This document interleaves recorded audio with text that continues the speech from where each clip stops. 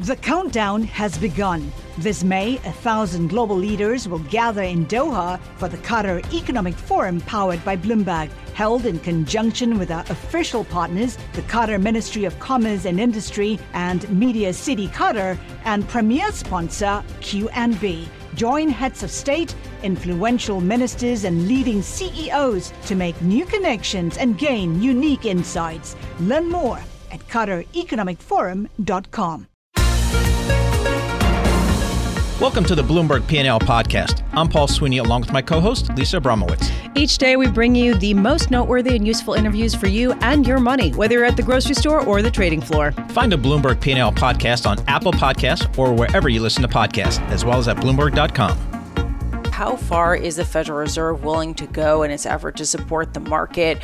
What more can and will it do? And Paul, one area where people are looking at is, could the Federal Reserve expand its bond purchasing program beyond investment grade debt to include some junk rated debt? And it raises some serious questions about moral hazard as well as just credit risk.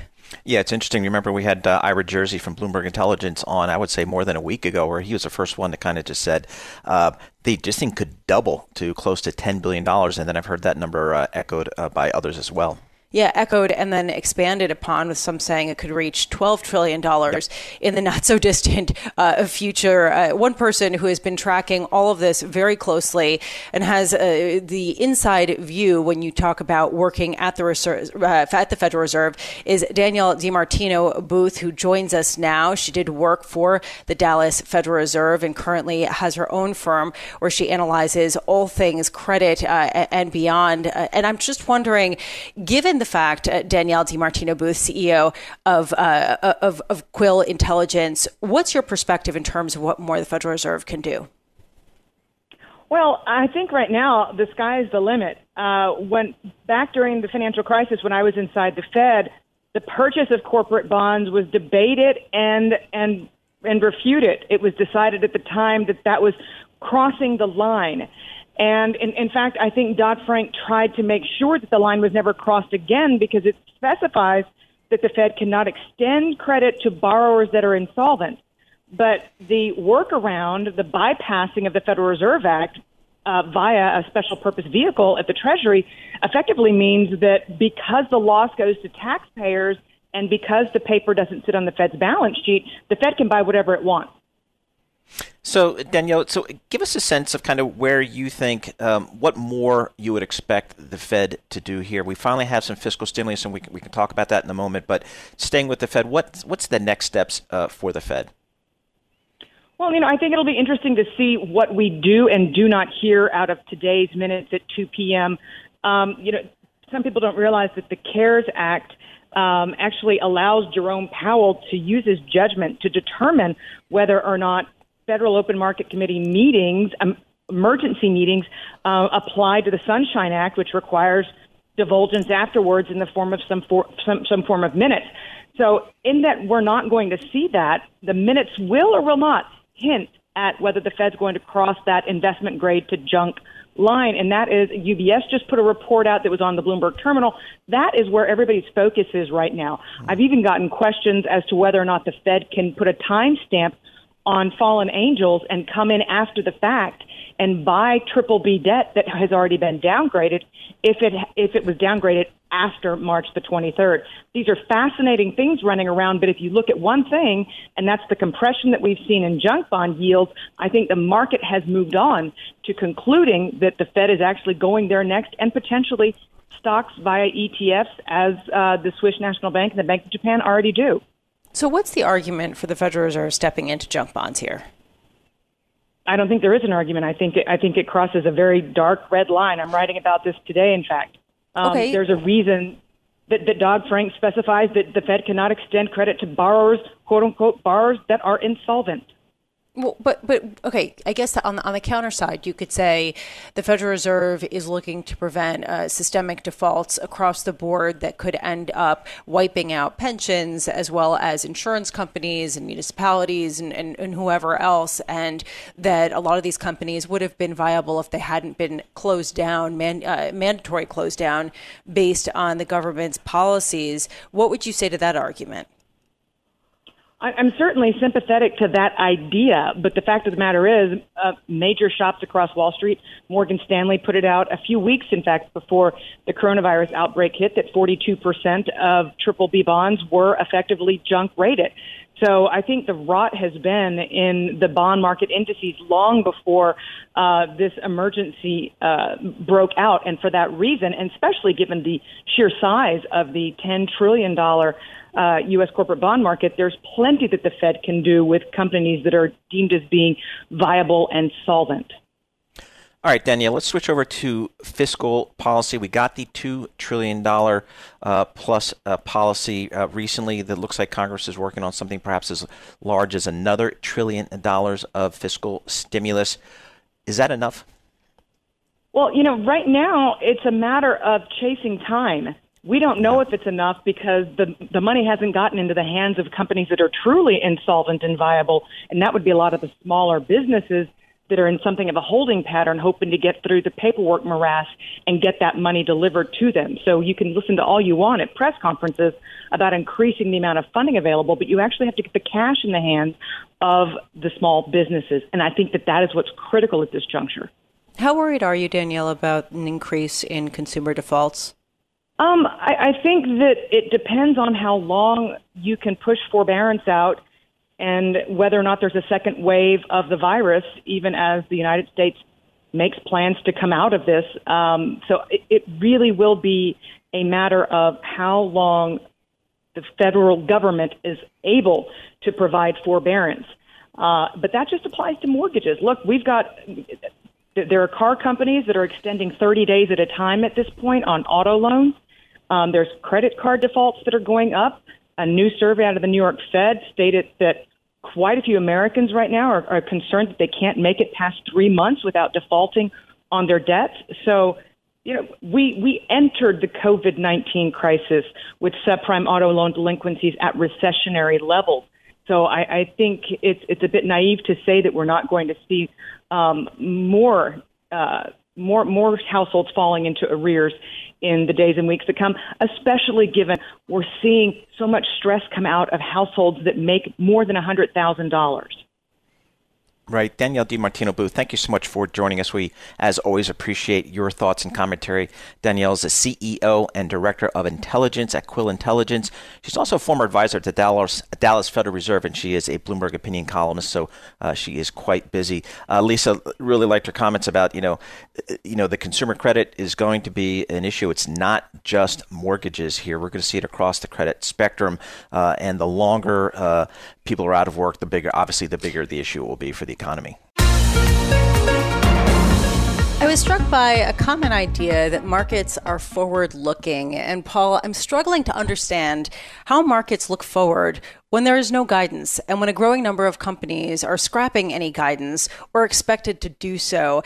And this is sort of one of the main conundrums. How do you invest at a time of such little visibility? Joining us now is Phil Orlando, somebody who always has a view and has been really right repeatedly when it came to some bullish calls over the past few years. Chief Equity Market Strategist for Federated Hermes, joining us from Westchester. Phil, how do you deal with this conundrum, the fact that we have very little visibility into the future as far as corporate earnings or the economy? This was a question that we addressed ourselves in the early stages of this. Market down 35% in 5 weeks, the sharpest decline from a record high to a bear market in history. And technicals weren't making any sense. Fundamentals weren't making any sense. And as you said, with 40-some-odd states closed and with something in the neighborhood of a quarter to a third of the global population sheltering in place, S&P 500 companies have withdrawn guidance. So what are you as an investor to do? What we did is created an alternative methodology for analyzing what was going on. And not to be too simplistic about it, but I call it my three-legged stool. And what we did is we needed to get our hands around three issues: monetary policy, fiscal policy, and social policy, in order to gauge the trajectory of this disease and what might the implications be on the economy and the financial markets. And so far, I think the work that we've done here has given us a sense directionally how this thing is going to play out. So, Phil, I'd like to go to maybe that third leg of the stool that you were talking about, which is kind of consumer behavior. We're going to get another really brutal jobless claims number tomorrow. We're going to get incredible record unemployment here very soon. How do you think the consumer and consumer behavior is going to come out of this thing on the other side? I think we're going to be fine, because this situation, this as disastrous as it is not the Great Recession of 07-09 or the bursting of the tech bubble in 00-03. This was a forced shutdown of the economy based upon the ultimate black swan, an exogenous medical shock. That we didn't do this to ourselves. This just sort of happened. And so we're all doing the right thing, which is, locking down and sheltering in place. And we did it in March, and we're going to do it in April. And if the trajectory of the illness and the mortality plays out the way we think it will, then we're going to start to slowly reopen things at some point early in May.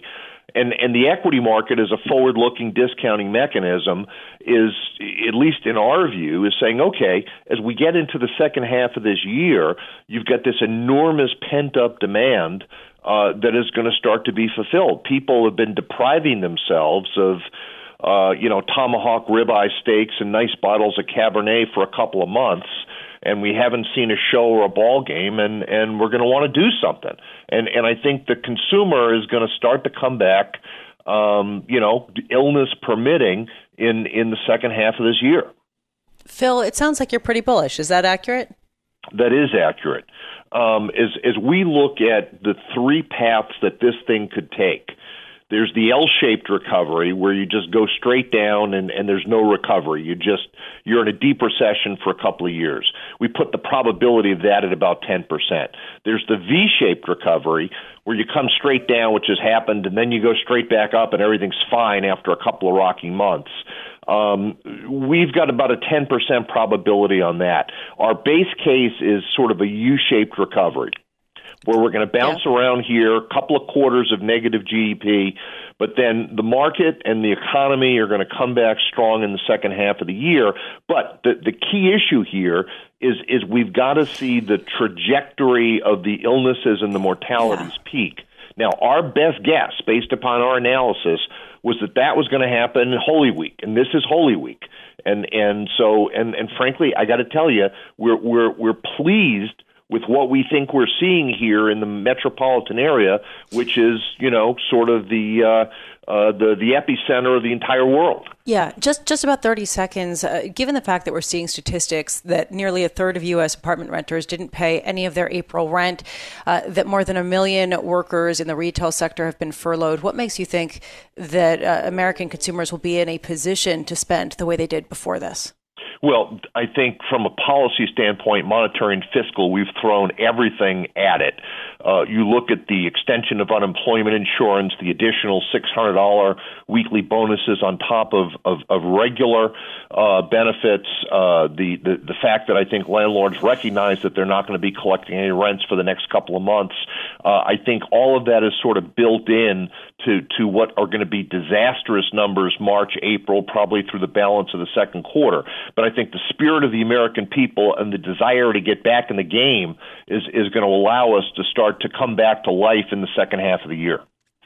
Phil Orlando, thanks so much for joining us. We appreciate that. We hope your optimistic view proves correct. Phil Orlando, Chief Equity Market Strategist for Federated Hermes, about $89 billion under management. So he's certainly talking for a lot of money, joining us on the phone from Westchester. And Lisa, Phil's always been bullish, always been optimistic. He's, during this bull market, he's been absolutely spot on here. I think the real question I have is, has consumer behavior changed for at least not just the near term, but maybe even the intermediate term, and how's that going to affect the economy and spending habits going forward? And so we'll have to see, because that's really a big issue going forward. The countdown has begun. This May, 1,000 global leaders will gather in Doha for the Qatar Economic Forum powered by Bloomberg, held in conjunction with our official partners, the Qatar Ministry of Commerce and Industry and Media City Qatar, and premier sponsor QNB. Join heads of state, influential ministers, and leading CEOs to make new connections and gain unique insights. Learn more at QatarEconomicForum.com. Part of that $2 trillion of fiscal stimulus that was approved last week includes cash directly for consumers. The question is, will it be enough, and will it arrive quickly enough? For that, we turn to Greg McBride. He's the chief financial analyst at Bankrate.com. They did some recent survey work on that. Greg, thanks so much for joining us on the phone. What did your survey tell you? It really shows how badly so many Americans need this money, and I think that's evident by the fact that 80% of those that expect to receive a payment say it's somewhat or very important to their near-term financial well-being. And also when we see how people plan to use that money, 50% said they were going to use it for monthly bills. 41% said they would use it for day-to-day essentials. There's some overlap there because you could pick more than one. But I think, those were head and shoulders above things like adding to savings and paying down debt. So I think that really illustrates that even those that are still working, they don't have much of a cushion. And if they're concerned about the sustainability of their employment or income going forward, that this is going to be a valuable cushion. Greg, I was struck by your report. It showed, yes, it's a cushion that's valuable, but it's not nearly a big enough cushion. And the study that Bankrate.com did showed that 31% of U.S. adults who anticipate receiving a stimulus check believe that it would not be enough to sustain their financial well-being for 1 month. So is it going to be ineffective when this money actually does get to consumers, given the fact that it hasn't even gotten to any of them yet? Was it worth it? Well, I mean, I'll leave the whether it's worth it up. I think that's something we can evaluate in hindsight. But, I think for those that have been furloughed or laid off, have suffered an income disruption, the timing is critical because it can really bridge the gap between the last paycheck and the first unemployment check. A lot of people are in that limbo right now. And so the timing, I think, is really, really important for that. But, it's not going to be a panacea by any means. And when we look at the economic fallout from this, the financial pain that households feel is something that's going to be with us for a long time. I mean, it's going to be measured in months and years, not something days and weeks. So long after the stay-at-home orders have been lifted, there's going to be a financial hangover that a lot of households are going to continue to deal with for some time thereafter. So it sounds like from your survey that the respondents feel like there needs to be more. Is that right? Yeah, I mean, and I think a lot of that is just, we've only really kind of touched the tip of the iceberg on unemployment. 10 million people have filed for unemployment in the last 2 weeks. That's just those that have been able to file. We know there are more that haven't even been able to get through yet. And unfortunately, more layoffs to come. So, I think there's a recognition of that on the part of consumers. And even coming into this, there were a lot of households that, it wouldn't take much to kind of put them off their rails financially. We found that 41% of Americans, this was back in January, which seems like a lifetime ago, 41% of Americans at that point could afford an unplanned expense of $1,000 and pay for it out of their savings, just 41%. So, and that was at a point where unemployment was at a 50-year low, and obviously things have really changed dramatically since then.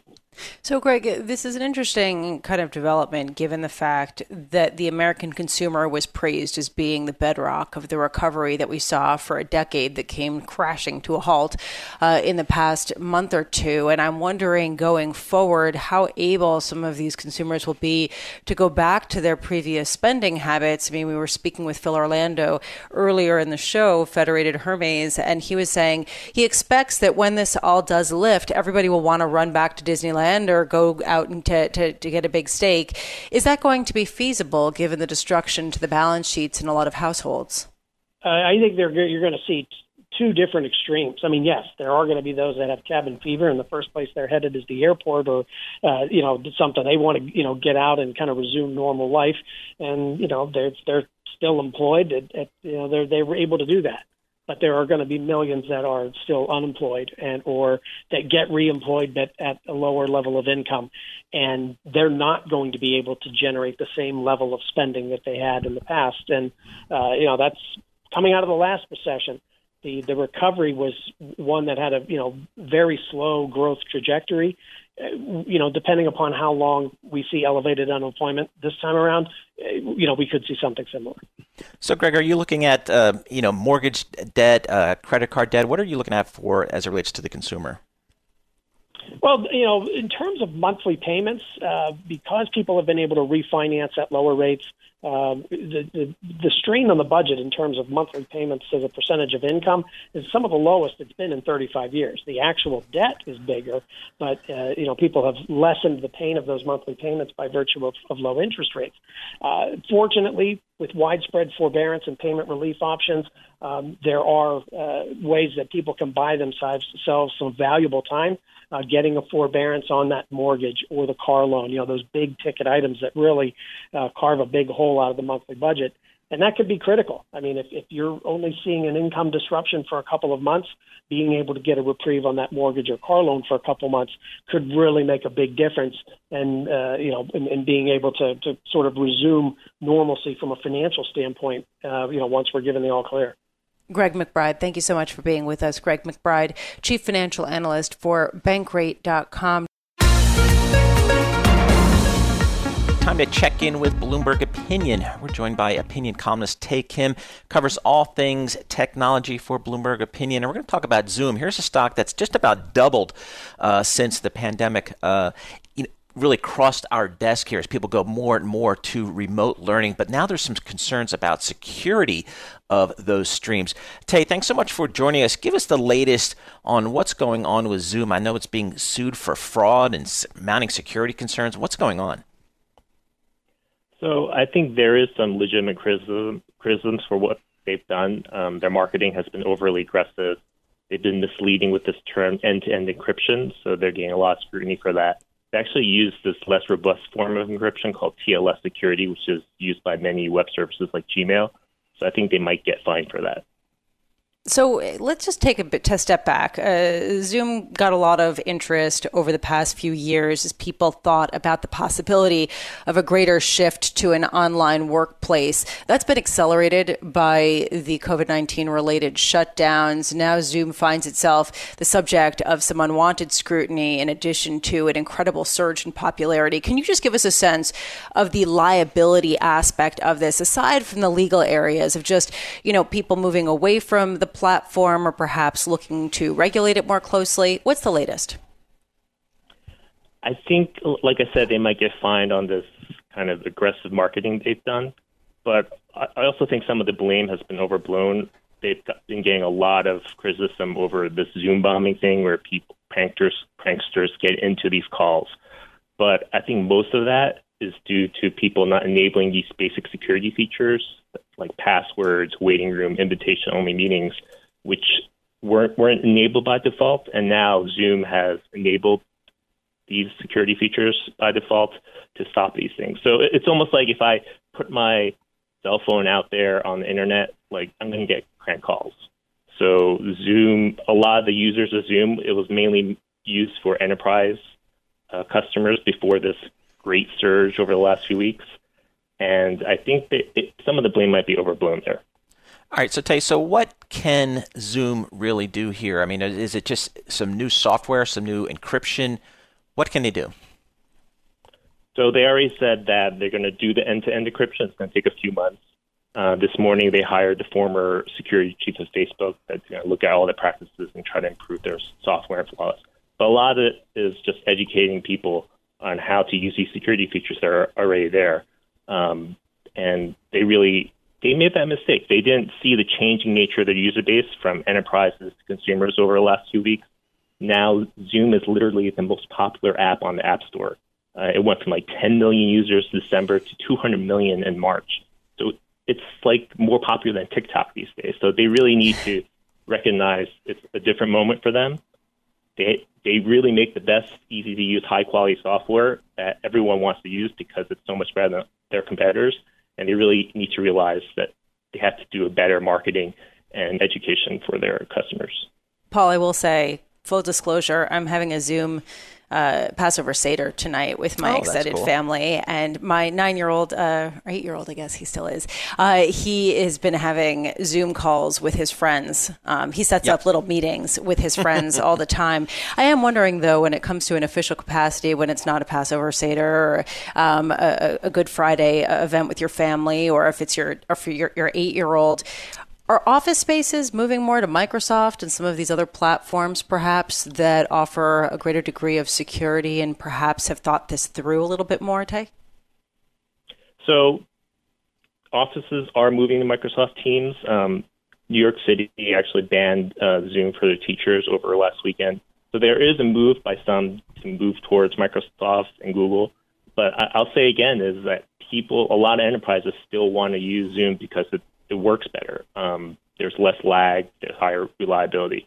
So I think over the next 30 and 90 days, they'll get through this. They'll probably come out with better security in terms of encryption. And I think actually the company deserves some praise too, because it's providing this enormously helpful service that's enabling hundreds of millions of people to kind of cope in these difficult circumstances.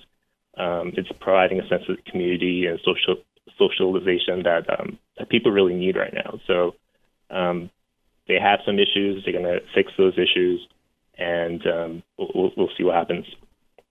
Tay Kim, thanks so much for joining us. Tay Kim, Bloomberg Opinion technology columnist, and you can find all of his work and the work of all of Bloomberg Opinion on Bloomberg.com/opinion and on the terminal OPIN.